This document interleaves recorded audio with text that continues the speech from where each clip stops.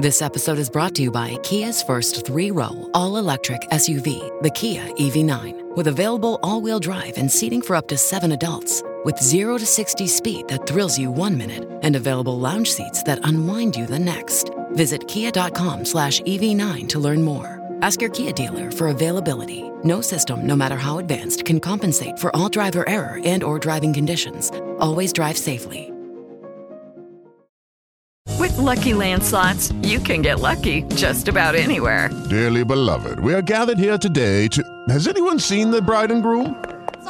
Sorry, we're here. We were getting lucky in the limo and we lost track of time. No, Lucky Land Casino, with cash prizes that add up quicker than a guest registry. In that case, I pronounce you lucky. Play for free at LuckyLandSlots.com. Daily bonuses are waiting. No purchase necessary. Void where prohibited by law. 18+. Terms and conditions apply. See website for details. Hello, everybody. This is Marshall Poe. I'm the editor of the New Books Network, and I'd like to tell you that we have a new and improved website. It has 2 new features that we think you'll love. One of them is a vastly improved search engine, so that when you type in keywords, you'll get a bunch of episodes really quick. The other is the ability to create a listener account. And in that listener account, you can save episodes for later listening. So you can create a kind of listening list. We think these features are neat and we think you'll enjoy them. Please visit the site today.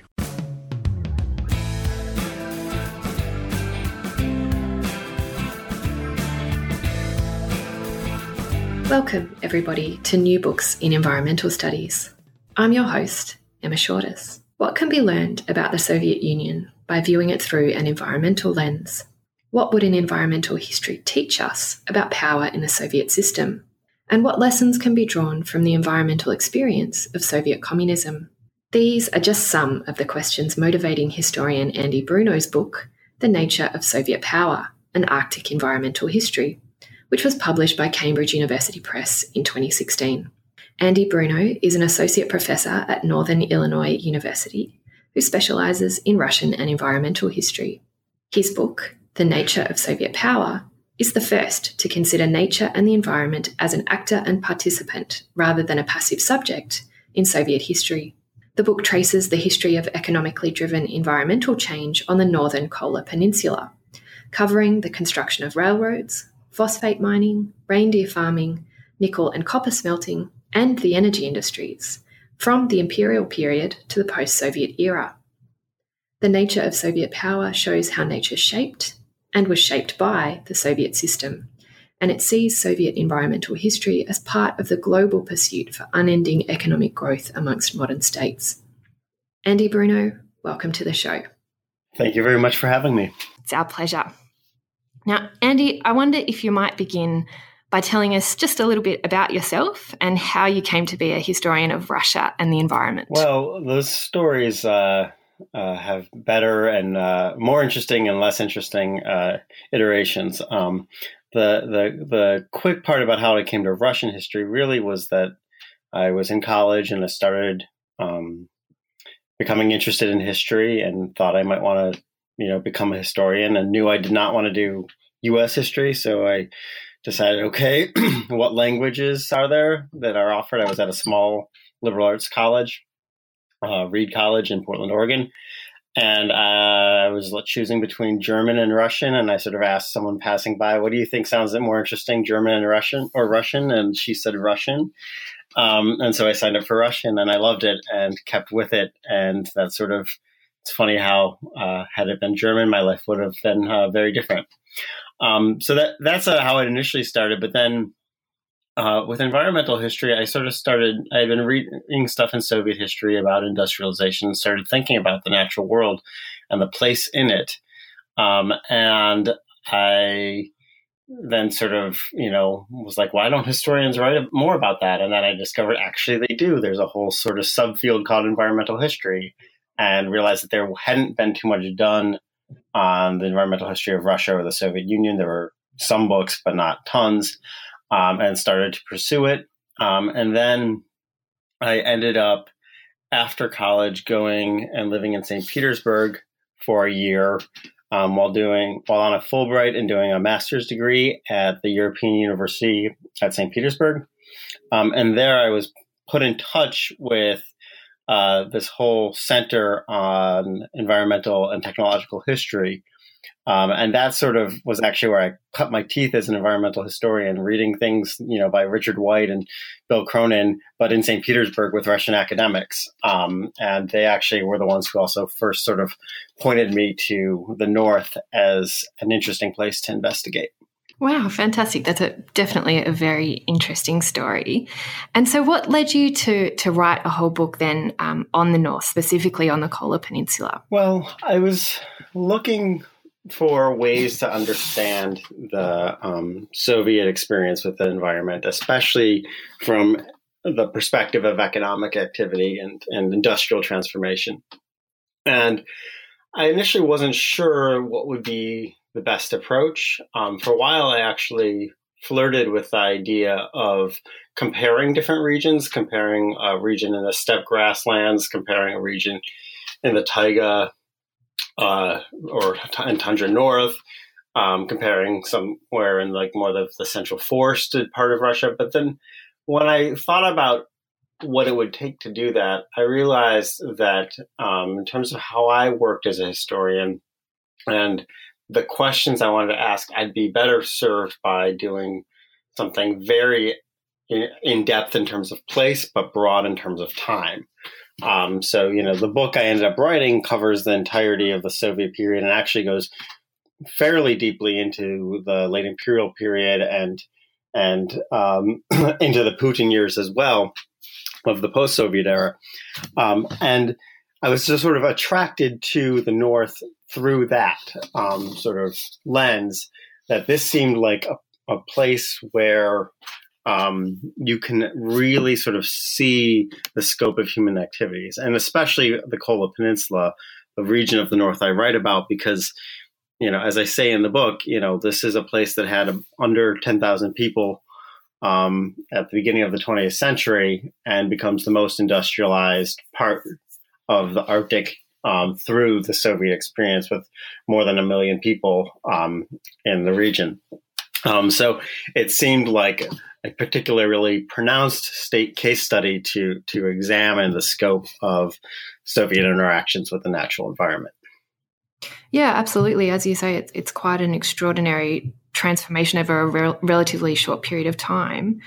But the book, as you said, covers this vast sweep of history, beginning in Tsarist Russia and tracing, as you said, the Soviet period and even beyond that. So I thought we might start in our discussion of the book very much as the book does, and that's in that sort of earlier period, looking specifically at pre-Soviet times and the construction of a railroad during World War I. So could you tell us a little bit about the construction of the Murmansk Railroad? Let me go back for a second and talk about the structure of the book, and then I'll get into this. So what I decided to do with this book is to organize the chapters around different industries, but also somewhat chronologically as well. It's not a perfect chronology because most of the chapters cover a wide range of period, but sort of we start with road building, sort of one of the main connective glues that needed to exist for industrialization.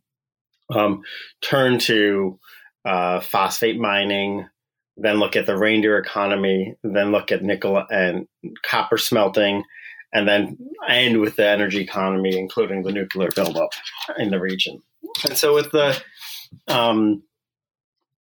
discussion of railroads and the Murmansk Railroad, I mean, in one sense, this is a particularly arresting story in and of itself, because this is a railroad that's built up to the north of the Arctic Circle, hastily during World War I, after the Russian Empire has ports cut off during the war, and it's built with largely POW laborers, many of whom get sick and perish, and is very much a sort of militarized campaign to hastily build it up. And this, in and of itself, seems quite similar to some of the Gulag projects and other sort of egregious moments of Stalinist industrialization. that you see later, where, there's sort of short-term expediency predominating over a longer-term perspective. Now, in terms of the natural environment, though, the way that I sort of thought about this, there's a few things. First off, I do make these sort of connections between some of the ideas about the natural environment that emerge in the pre-Soviet period with what gets expanded into the Soviet period. And particularly, I look at the ways in which there's these sort of two competing relationships with the natural world that emerge. One is a sort of boosterist idea. They keep talking about northern nature as a treasure chest, that we're going to colonize the North and it's going to open it up to these new vistas and liven the place. And that it's sort of going to be mutually beneficial for the environment and the people who are going to come to live there. That coincides with another idea, which is much more the sort of militaristic idea that nature is an enemy that we're going to do battle with, and we're going to defeat, and we're going to conquer. And this sort of approach becomes dominant when they are actually building these projects, whereas the other approach is much more dominant when they're sort of just planning and talking about it. And so these sort of two ideas is something that I end up calling this sort of dual perspective on the natural environment. And they emerge in the imperial period, but then one of the things I do throughout the rest of the chapters in the book is trace how they sort of shape what I think of as what becomes the Soviet approach to nature, which sort of combines these two sort of nature as exploiting nature as something that leads to mutual improvement, and exploiting nature as something that is about conquering and destroying and making the natural environment submit. And I think that these two sort of ideas are sort of vacillate in time and become more pronounced and less pronounced at different moments. And they're related again to the actual experience of working with the environment. Essentially, when the environment is obstinate, when the environment sort of creates problems for these industrial plans, you get more of an aggressive rhetoric towards the environment. Okay, and I guess it also challenges that sort of traditional periodization of Russian history into pre-Soviet and post-Soviet, which is also really an interesting approach from environmental history. I think very much that the sort of, there's reasons to look at the distinctiveness of the Soviet project, but a lot of the sort of there's a lot of continuities across the 1917 divide in terms of environmental history in Russia. Absolutely. And it sounds like there's also some continuity with the local experience. I mean, you mentioned that the railroad was built by POWs and it was later also built by forced labor. Could you tell us a little bit about the experience of those people building the railroad and how they grappled with the environment? It's a very sort of interesting experience because, the POWs who come up, a lot of them get sick. A lot of them sort of are able to make cases to international governments after the war about how badly the Russians had treated them and things like that, much more so than the Gulag prison, or at least much more able to get out in the public than the prison laborers during the Soviet period. But both of these groups, I think, were held together by a sort of similar experience where by the state exposed them to natural hazards. And this is, I think, a key part of the sort of social relationship with the natural environment that defines these earlier industrial projects in the Soviet Union. As I sort of talk about later on in the book, the sort of aggregate environmental damage, the destruction of forest and all of that, is less pronounced during the Stalinist period, which ends in 1953, than it is in the 1970s, for instance.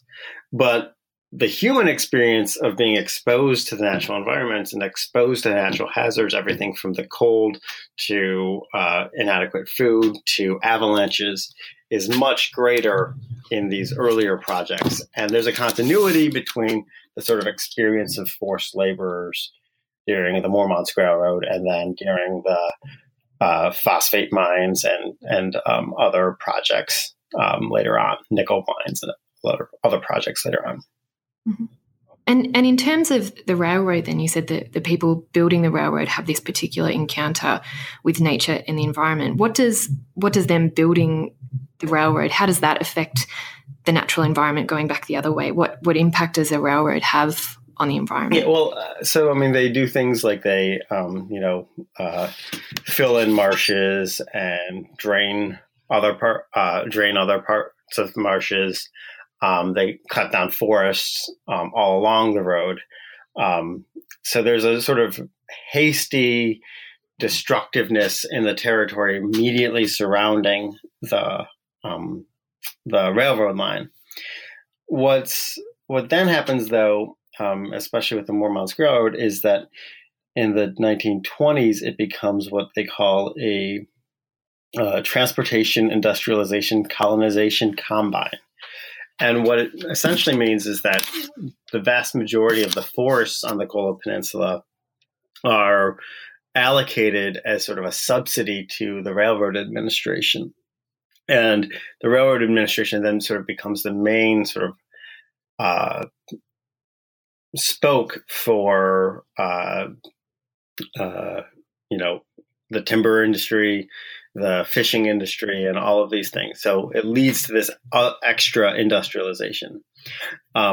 Just to go back a little bit, though, I think the distinctiveness between sort of that colonization approach that you get in the 20s and what the actually happens to the surrounding environment during the building of the railroad and during the building of some of these other railroads, the sort of connection lines in the 1930s, is that the sort of ones that are built in this more hasty sort of militaristic moments are the ones where you get this sort of, destructiveness and wastefulness, where, they just cut down a bunch of forests and leave it there to rot, as opposed to sort of a longer term plan about more extensive harvesting of natural resources. So there's, I think, a distinction between extensiveness of environmental destruction, which is much more sort of occurs in the Soviet Union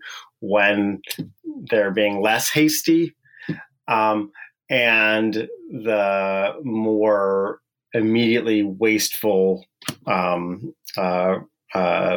damage to specific localities, which I think you get with these road building projects during the war and during the Stalinist industrial push. Okay, and if we continue on the Stalinist industrial push, I suppose, the next section of your book turns to this first major industrial project that happens under Stalinism, and that's phosphate mining on the peninsula. So could you tell us a little bit about that and where that falls on this spectrum of hasty and not so hasty environmental damage? It very much, the initial push is very much within the hasty sort of line. So what happens is, and I'm going to give a little bit about sort of the background on Soviet history here. After the revolution in 1917 and the Bolsheviks come to power, they fight a civil war. And then there's this period in the 1920s called the New Economic Policy, where they re-allow markets to emerge in the country and sort of, step aside from the immediate plans to build communism. Essentially, there wasn't a world revolution, and so they take a new approach. By the late 1920s, for a variety of reasons, and Stalin, who by then is in charge, decides to push forward with a dramatic plan to industrialize the country in short order, while also taking away the autonomy of the peasantry and putting them under more strict state auspices by forcing them into the farmers into collective farms. This is all sort of done with this idea that, with with what they call the first 5-year plan, they're going to do the 5-year plan in 4 years, and it's going to help Russia advance a century of industrial development in 10 years, right? So it's a sort of complete breakneck model. And during that time, one of these projects that occur throughout the country is to create a self-sustained phosphate mining and processing operations on the Kola Peninsula in a place where there had been no city before, no real big settlement. There was a small settlement somewhat nearby because of the railroad, but that was fairly new. And so they come up with these sort of grandiose plans to build this enterprise that they call apatite. The mineral, the phosphorus mineral they're extracting is called apatite. And they do this with a combination of all sorts of lofty rhetoric that they're going to build this new sort of socialist city in the far north, and it's going to sort of allow workers to enjoy the outdoors and be in accord with nature and all of this type of stuff, while relying primarily on this group of forced peasant migrants who were forcefully exiled to the far north to populate the city. So you go from, in short order, you get, 30,000 plus people in this place where, basic construction is still going on. Now, the way I analyze this entire story is it builds off some scholarship about the Soviet Union that emphasizes that, one way to look at Stalinism is to think of it as trying to build its own specific type of civilization. And I sort of play with that and go, well, actually, it's also not only a civilization, but an ecosystem. There's an entire sort of logic of environmental relations that we get here. And it's characterized above all by these dual impulses that are held at the same time, that we're going to have, harmony and conquest of nature kept together at the same moment, at the same time. And I think you see that in all sorts of ways of how these phosphate works get arranged, how the labor supply is treated, how then this industry becomes a sort of spoke for the further development of the mining sector on the Kola Peninsula. Okay, so again, it's really dramatic and rapid transformation. And how do those, you said, I think 30,000 people are forced to move to build up this new mining industrial project. How do they, again, grapple with this new environment, and how do their actions shape that environment? So again, one thing is they weren't all forced laborers. There were recruited laborers, but the majority of them were these forced peasant migrants called special settlers in the sort of official policy parlance. And they come up there and they, again, are exposed to the natural elements. There's a huge increase in disease and mortality among them. They often live in tents for several years, and these sort of barn-like structures that they put up. They face hygienic problems from there not being a clean supply of water or a sewer system that separates wastewater from drinking water. They also suffer the consequences of the sort of immediate pollution. So, for instance, there's a place that they fish to supplement their diets, and within a couple years, the waste, the tailings that are from the new industry, essentially kill off the fish population within that river, the White River. They also, some of them are also exposed to avalanches. And, there's one sort of really big avalanche. There's many sort of avalanche deaths, but there's sort of one big event where, almost 100 of them die one night because they put up housing right under this avalanche-prone mountain. So this sort of exposure to natural hazards, and including the natural hazards that result from pollution, very much defines the laborers' experience during the Stalinist industrial push here. The next section of your book turns to the issue of living things, I suppose, other living things than humans, reindeer. But it also speaks, I think, to how this population boom affects the people who were there before. You mentioned that there were about 10,000 people, I think, populating the area before this big push.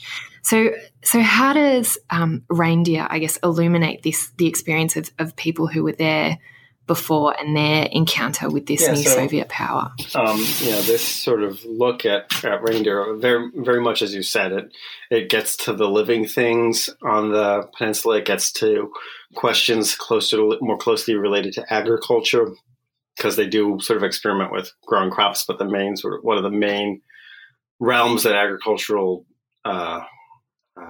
work happens is through the sort of Soviet development of reindeer herding. And it also gets at ethnic relations. So, again, of about 2,000 Sami lived on the peninsula before any of this development started occurring. And their story is actually quite distinctive in a lot of ways. Essentially, unlike the Sami who live in Norway, Sweden, and Finland, the Kola Sami had really mostly hunted reindeer until the late 19th century. They kept some domestic reindeer as like draft animals, and some had small herds, but but they were much more hunters than they were herders.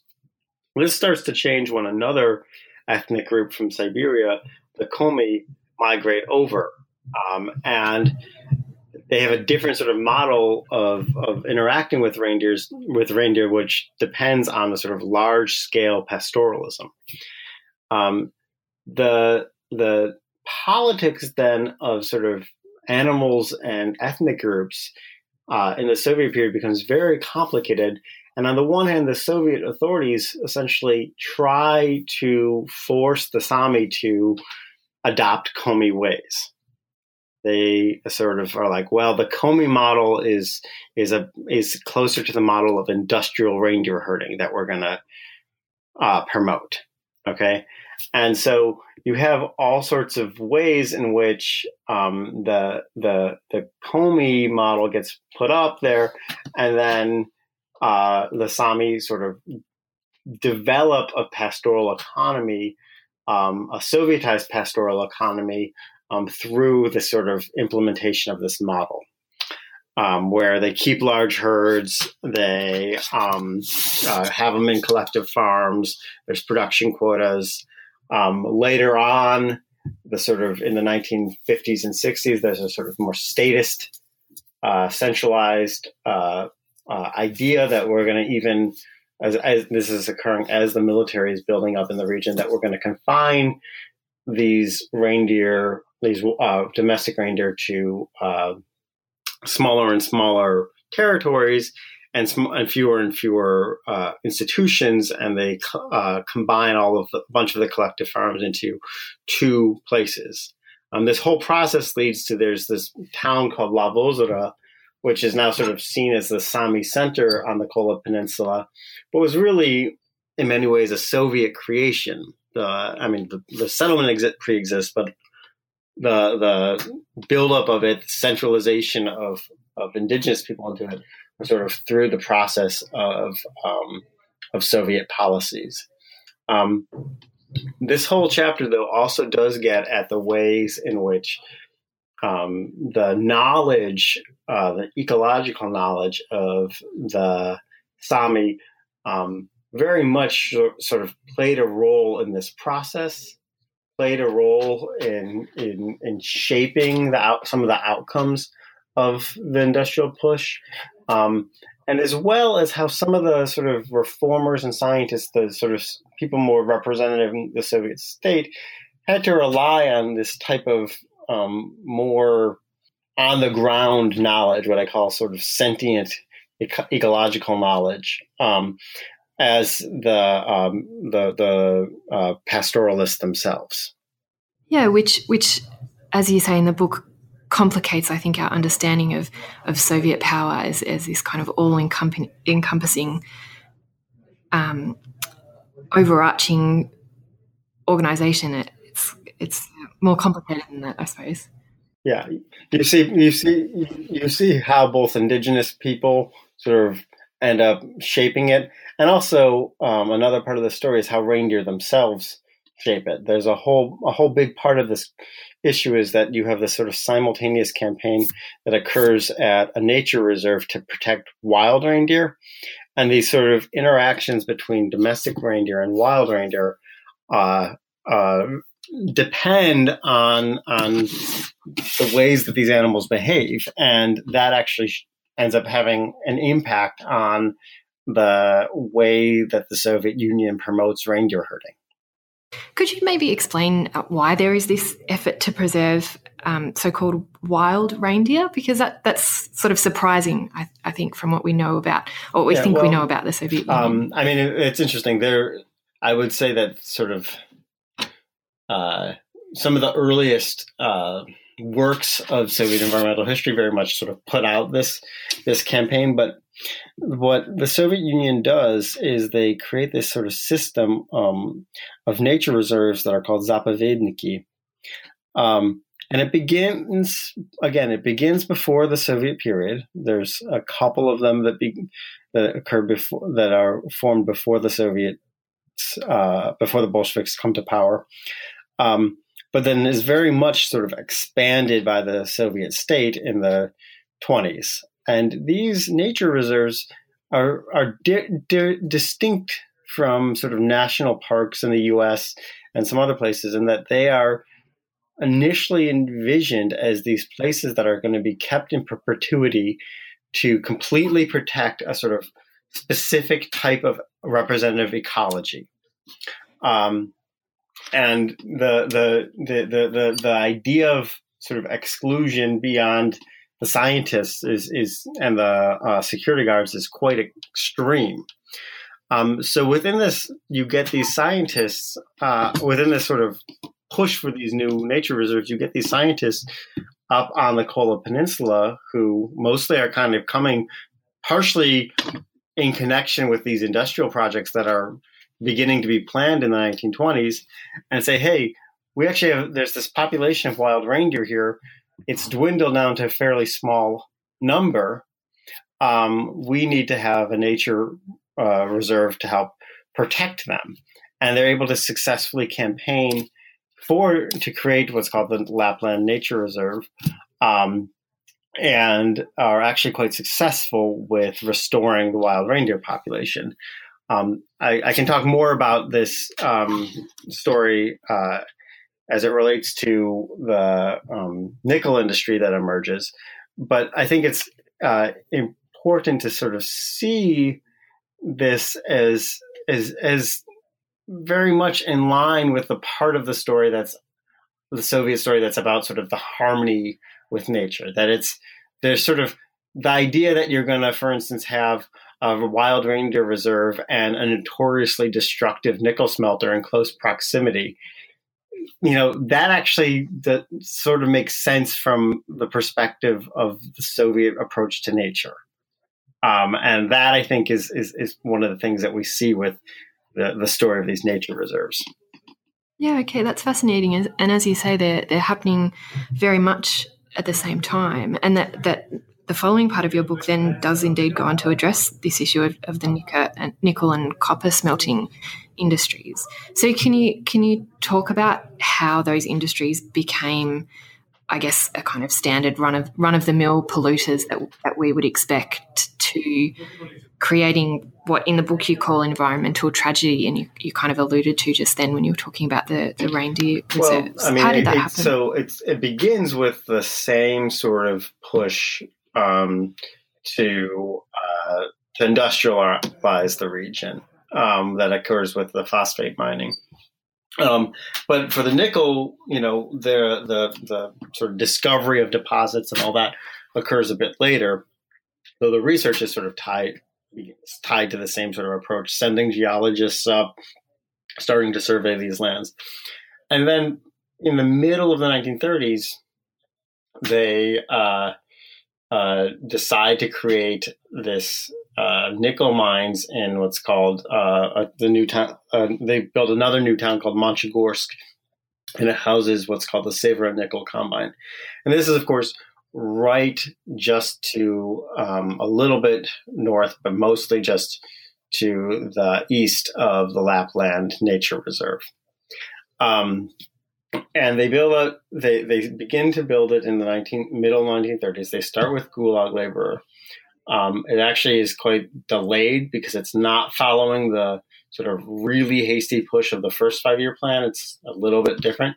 But then once, the World War II breaks out and 39, not the Soviets in World War II, but in Europe, they realize that war is likely coming, and they put this under the secret police, under the NKVD auspices, and really get these nickel mines going.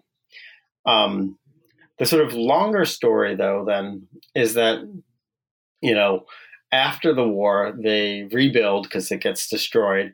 And they also take over this other nickel mine in the far corner right by Norway, the Pechingen Nickel Combine, and rebuild that. And then you get this sort of large nickel and copper smelting industry that develops on the Kola Peninsula in the 50s and 60s. Now, this industry up through the late 60s is dirty. It's bad. It's nickel smelting pretty much most places that it occurred in the middle of the 20th century caused a lot of damage, had a lot of sulfur dioxide. The heavy metal pollution was quite extensive. But if you were to look at by the late 60s, if you were to look at this nickel industry and compare it to the Sudbury mines in Canada, for instance, it wouldn't look that bad. It'd be like, well, this is what happens when a country develops an industry, a nickel works. It's in the 1970s and 1980s, though, where the sort of situation changes, where along with the sort of rise of environmental consciousness throughout many parts of the world, the Soviet Union, on the one hand, is sort of speaking more lip service to environmental protection, but also trying to continue its post-war growth by producing more and more. And that leads to more and more pollution. So what happens is these nickel mines, nickel factories, sort of cross certain thresholds. The sulfur dioxide pollution from these plants, more than doubles in a very short period of time in the 1970s. And this leads to extensive ecosystem destruction, sort of completely denuded zones of forest downwind from these smelters, poisoned waterways. The line that sort of struck me when I was first becoming interested in this is, if you ever want, it was from a Lonely Planet tourist guide that said, if you ever wanted to visit hell, Monchegorsk is pretty close because of how sort of destroyed the environment was sort of nearby. Now, my whole sort of argument about this, though, is that we need to pay attention to that context of the 70s and 80s to explain sort of Soviet ecocide of the late Soviet period, that it's not simply a legacy from the earlier periods of history, that really there's a lot of contextual factors at play in the late Soviet period that sort of lead the Soviet Union to be particularly bad for in terms of pollution over its last several decades. I think it's interesting, though. I think when people are confronted with the issue of the Soviet Union and pollution, or even the more dramatic term that you used, ecocide, it leads them directly to nuclear power and the use of nuclear energy, which is the subject, of course, of the final section of your book. So could you tell us a little bit about the use of nuclear power on the peninsula and in the north? It begins sort of on the peninsula. Well, there's two sort of trajectories. One is that the Kola Peninsula, while having all of this mineral wealth, had no coal, and the peninsula itself doesn't have hydrocarbons, though they've found some off the coast.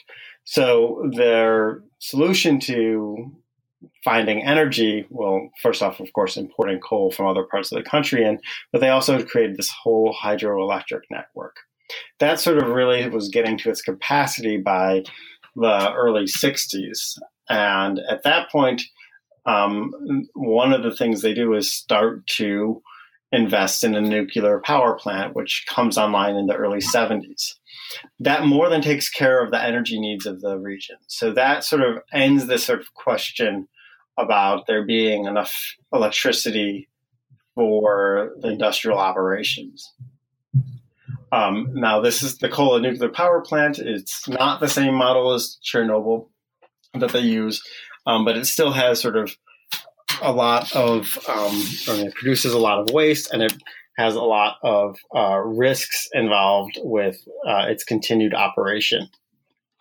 The sort of more scary story in some ways, though, occurs with what was happening simultaneously, and it really actually predating it, which was the buildup of the military and civilian nuclear fleet. So a whole sort of the northern fleet of the Soviet army becomes based in a town called Severomorsk, which is built from scratch just a bit north of Murmansk, the capital city of the region. And then they come up with this whole fleet of nuclear submarines and nuclear icebreakers. And what they do with the waste material from these is some of it they dump directly into the ocean in violation of international law. Some of it they put on these storage boats or facilities on the Kola Bay, very much near Norway. And, essentially this becomes a very sort of problematic environmental hazard and human health hazard, because there's all of this sort of nuclear waste with fairly long half-lives being stored in unsafe containers along the Mormon coast on the northern part of the Kola Peninsula. One other sort of factor, sort of tidbit about this is, but at its height in the late 80s and early 90s, the Kola Peninsula had something like a fifth of the world's nuclear reactors because of all of these nuclear submarines and icebreakers. Wow, that is an extraordinary statistic. And do these? Obviously they have a very long half-life, as you said. But do these? They're still present in. So there's been after the collapse amelioration of the efforts. A lot of the submarines have been decommissioned. There have been cleanup efforts, including at the Andreev Bay and the Lepsa ship. These have often been funded by the Norwegian government, and some of it was actually funded by the U.S. government as well. And so these have, reduced the risks, but there's still materials that are kept up there that don't necessarily have a full long-term solution. And the Kola nuclear power plant, despite objections from environmental groups, has been renewed, has had like the life of its currently existed and what's often considered outdated reactors extended. sort of multiple times. What's going to happen when it reaches the next deadline, I'm not sure. There are definitely plenty within the Russian nuclear industry that would love to just build up new nuclear power plants. But, that we're getting into sort of questions about future energy economy, which I don't want to prognosticate too much on. That's fair enough. But how did the people, you spoke obviously of the risks of all this, how does the by now booming local population live with these risks? How do they grapple? There's sort of mixed feelings about it. There's in terms of the residents themselves, some of them have, the attitude, well, everywhere there's risks and we can live with these ones, right? At least we don't have, an oil spill here, or at least we aren't having earthquakes or hurricanes or things like that, right? This is, that's an attitude you get here expressed. Another way, though, to measure it is, though, this region has had an incredible decline in population since the end of the Soviet period. I mean, most of it was in the 90s and and early 2000s. But it's still not growing again, at least from the last time I've checked. And so, one of the ways that people dealt with the risks is leaving. Yeah. Okay. I guess that's understandable. Now, nuclear energy, of course, isn't the only form of energy that's being extracted and used on the peninsulas. What other forms of energy are being used? They did everything they could. On the peninsula. So, there was, as I mentioned, they built this entire network of hydroelectric dams, which, remakes the sort of surface of the peninsula in terms of, creating reservoirs where small rivers existed, controlling and regulating the flow of the rivers. There's a lot of small lakes and small rivers in the peninsula, which is why they sort of have this hydroelectric network. Part of the reason they decided to develop it. But, at other points, especially in the earlier period, they were desperate for anything. So they would cut down the forest not for timber, but for firewood. They had all of these elaborate programs to extract peat and dry it and use it in smelters. They also, of course, then did import a lot of coal. Much of it from other parts of the Arctic, such as Vorkuta, which was a gulag camp further over in Siberia, northern Urals, and Spitsbergen, Svalbard, which is actually owned by Norway, but Russia and the Soviet Union maintained mining rights on Barentsburg. So some of it was coming from there.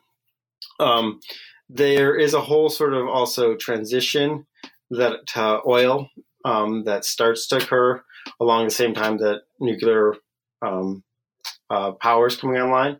And that more has to do with the sort of national energy economy, because most of these resources at first aren't coming from the Kola Peninsula. But by, today, there's a whole sort of boosterism about offshore oil drilling. This is, of course, something we hear a lot about in the U.S., but the idea that they are going to start drilling under the Arctic Ocean and then have these oil resources sort of brought into Murmansk and then shipped out has been a sort of large part of this. And the idea that, of course, this is going to be facilitated by global warming, because there'll be sort of longer periods of time of the Arctic being ice-free, and thus it possible to do these projects. Now, this, the one other thing I'd add about this is this was sort of a real big deal for a while, the sort of boosterism about it. The fact that there's been this explosion in natural gas in the natural gas sector in the U.S. and elsewhere through fracking has sort of put a lid on it a bit because the economics stopped making as much sense. Okay, that's a really interesting point, and it again complicates what I think is sometimes an oversimplified story. And it leads me into a final question, I suppose, which is a bit of a bigger question, and it's one that you ask yourself, I think, throughout the book, and that is, what lessons, if any, do you think can be drawn from the environmental experience of Soviet communism? This is, of course, something in some ways I still grapple with after writing the book. But, because when I look at this, there's certain things I see that went wrong, but for the most part that were sort of specific to the Soviet Union. But for the most part, I see this as sort of the perils of the Anthropocene, the perils of the sort of dramatically increasing the scale of human economic activities. And what the Soviet Union did was find another sort of non-capitalist path to pursue massive industrialization. So, I guess one sort of lesson, it would be for sort of people on the left, don't assume that socialism is going to get us to an environmentally sustainable or environmentally non-degrading future. I don't think that it's impossible, but I think that that's sort of should not be taken for granted. But I also, so part of it is, the lesson I look at when I look at this is sort of the environmental. It emphasizes really the environmental perils of growth economies, regardless of their shape. Other thing lesson I take from it, in some ways it's even more pessimistic, I guess. But, one of the things I really sort of insist upon in the book is that, interactions with the environment really sort of shaped the Soviet project throughout. And that means that the environment sort of and nature can sort of influence and shape and be part of human endeavors. And that's not something that we're going to escape. The sort of fantasy of escaping nature that you saw in the Soviet Union is not one that is worth embracing today through sort of new forms of technophilia or geoengineering or these other sort of ideas that people are going to sort of somehow find their way out of being embedded in the natural world. And so that sort of continual potency of nature is another lesson that I sort of think the Soviet experience helps underscore. Yeah, absolutely. I think they're really significant lessons and certainly very timely. And speaking of, Andy, I've taken up an awful lot of your time. So I'll finish up with a final question that we like to ask all of our guests. And that is, what are you working on now? Well, I'm going to answer this question in two ways right now. So I'm actually working on this sort of article I have that's actually looking at environmental subjectivities in the Soviet Union and sort of the ways that interaction with the environment, either through environmentalism or through sort of more mundane, everyday interactions with nature, shaped and contributed to the ways that people understood who they were as individuals within the Soviet system. So that's sort of a smaller project, though, and it's based on the research I've did for the first book, but sort of taking a more biographical approach of several of the people who were involved in it. And then I'm also sort of very much in the midst of research on the second book project that is looking at the 1908 Tunguska explosion over Siberia. And this is an explosion that happens in a very desolate place of Siberia. And then in the 1920s, they assume that it's a meteorite, go out and try to find remnants of the meteorite. They never find it, those remnants. And then it becomes sort of fodder for all sorts of hypotheses, some sort of fantastic ones, including that this was aliens and things like that. And then from the 1950s onward, you have these annual expeditions that the Soviet Union sends out, or somewhat supports at least, of people who are going there partially interested in finding whether this was aliens.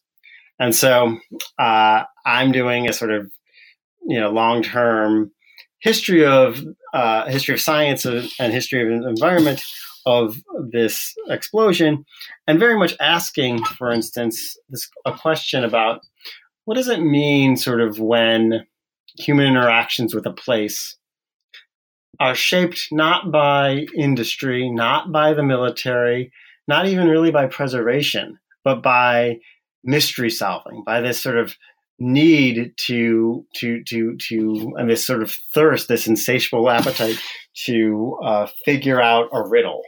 And what can we sort of deduce from that as a sort of type of landscape, a mode of landscape interaction? So that's some of the driving questions and what I've been working on. And I spent some time in Moscow and Petersburg last summer, and I'll be going off to Tomsk and Krasnoyarsk and other parts of Siberia in a few months to continue research. Wow, they both sound fantastic. I think you can't go wrong with Soviets and hunts for aliens. So I look forward to reading both of those. Thank you very much. And thank you for the invitation to interview me.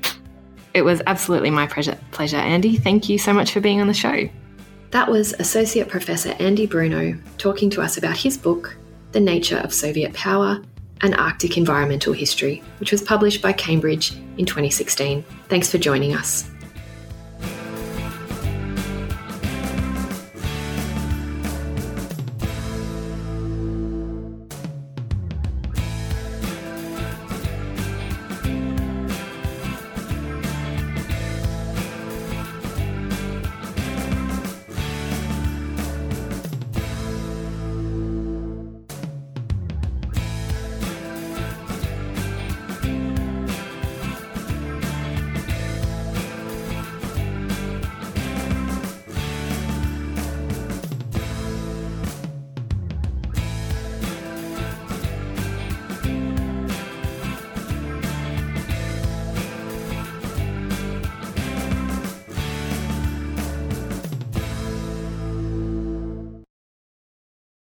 Lucky Land Casino, asking people, what's the weirdest place you've gotten lucky? Lucky? In line at the deli, I guess? Aha, in my dentist's office.